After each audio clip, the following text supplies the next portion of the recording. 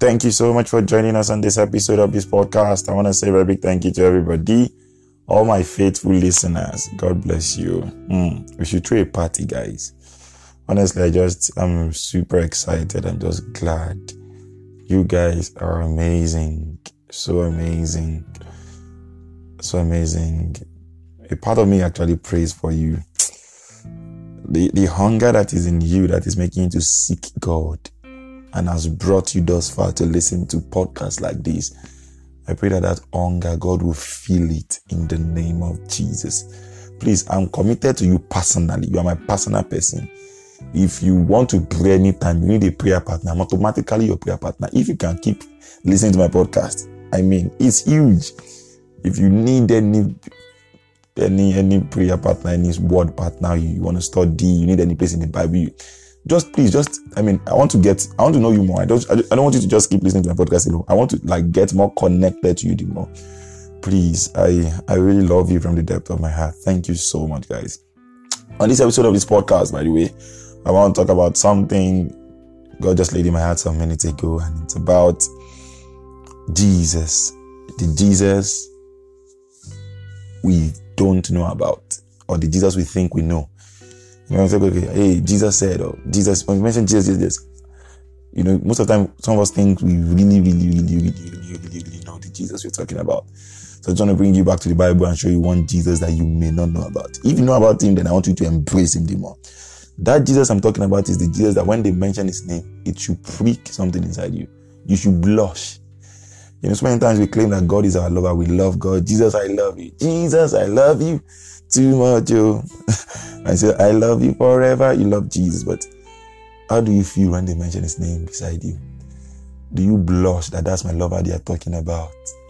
I realize some of us, our first love, when we first gave life to Christ, the love we have for Jesus is no longer the same thing. So I'm giving us a checkmate. I'm talking about the Jesus who used to be your boyfriend, who used to be your girlfriend, and then you broke up with him. You are not saying that you broke up with him, but you didn't know. Unconsciously, you broke up with him. And then they now talk about church, they talk about God's word. It doesn't prick anything in you anymore. It's a checkmate for you. It's because I love you and I want you to love Jesus. I want you to love Jesus more than you will love me. So oh, thank you, Jesus. Okay. I'm going to read from Psalm 122, verse 1. Psalm 122, verse 1. It says, I was glad when they said to me, let us go into the house of the Lord. Let me be very honest with you. If by this point of your life, they talk about, let's go to church, let's go and pray, let's do any spiritual activities, and you don't feel excited, you must have lost your first love.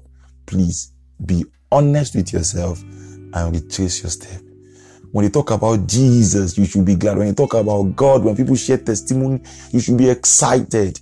When you talk about let's go and pray, you should be glad. David said, I was glad when they asked me, let us go. He didn't say when I told them. When they asked, and I say, David, what's up? Do you want to go and pray today? Do you feel like praying? Do you want us to pray? You should be glad. But we ask a couple of people, honestly, I'm always sure anytime I talk, okay, guys, will any of you be available? We just want to do 1 hour prayer.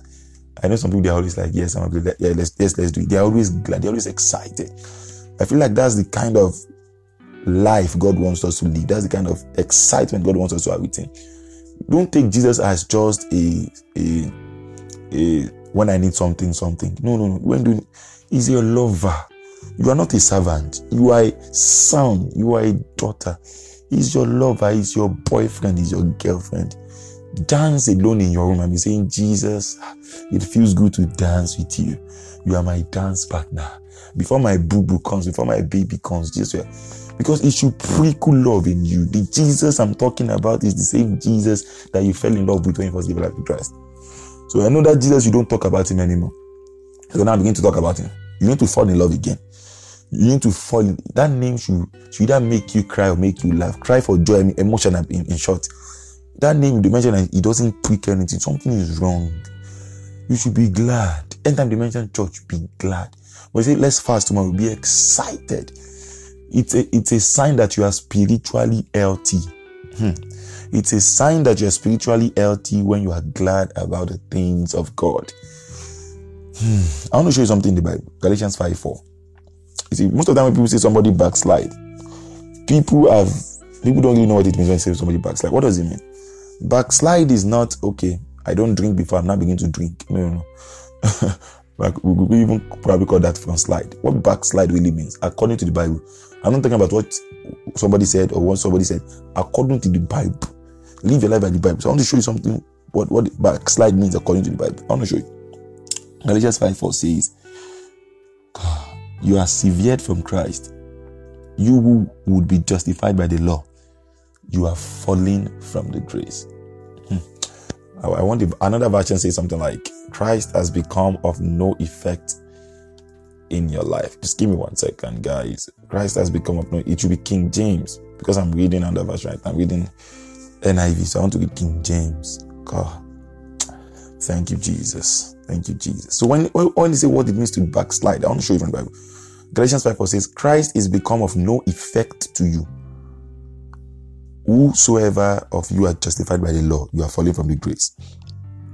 There's a point in life where a man gets you and Christ become of no effect. That's what backslide means. And that's when they talk about God, they talk about Jesus, they talk about church, they talk about prayer. You don't feel excited anymore. It's as now as if Christ now become of no effect to you. You don't feel pricked when they mention Jesus by your side. You don't feel like, okay, yes, I'm excited, let's go to church.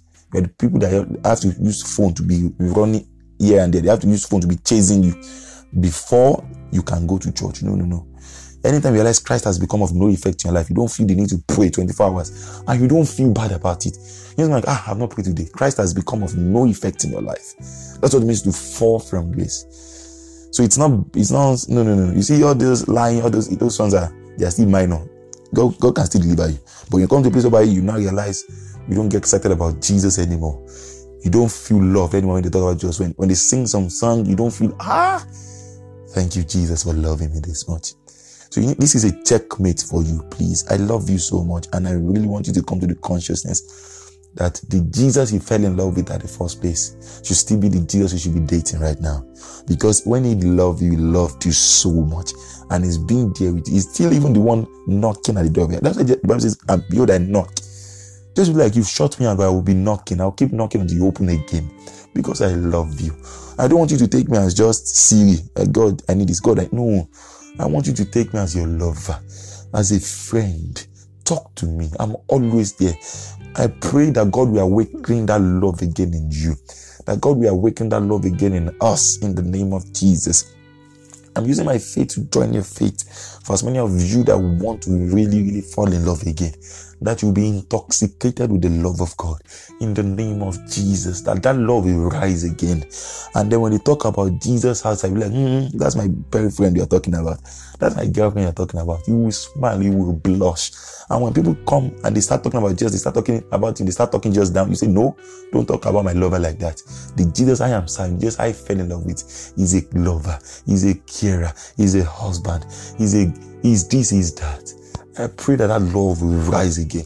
And you'll be excited about the things of God. You'll be glad when they say, let's go to church. You'll be excited when they say, let us pray. You'll be happy when they say, let us fast. In the name of Jesus. For in Jesus' mighty name have we prayed. Amen. Thank you so much, guys. Please fall in love again. Fall in love again. Fall in love again. Amen.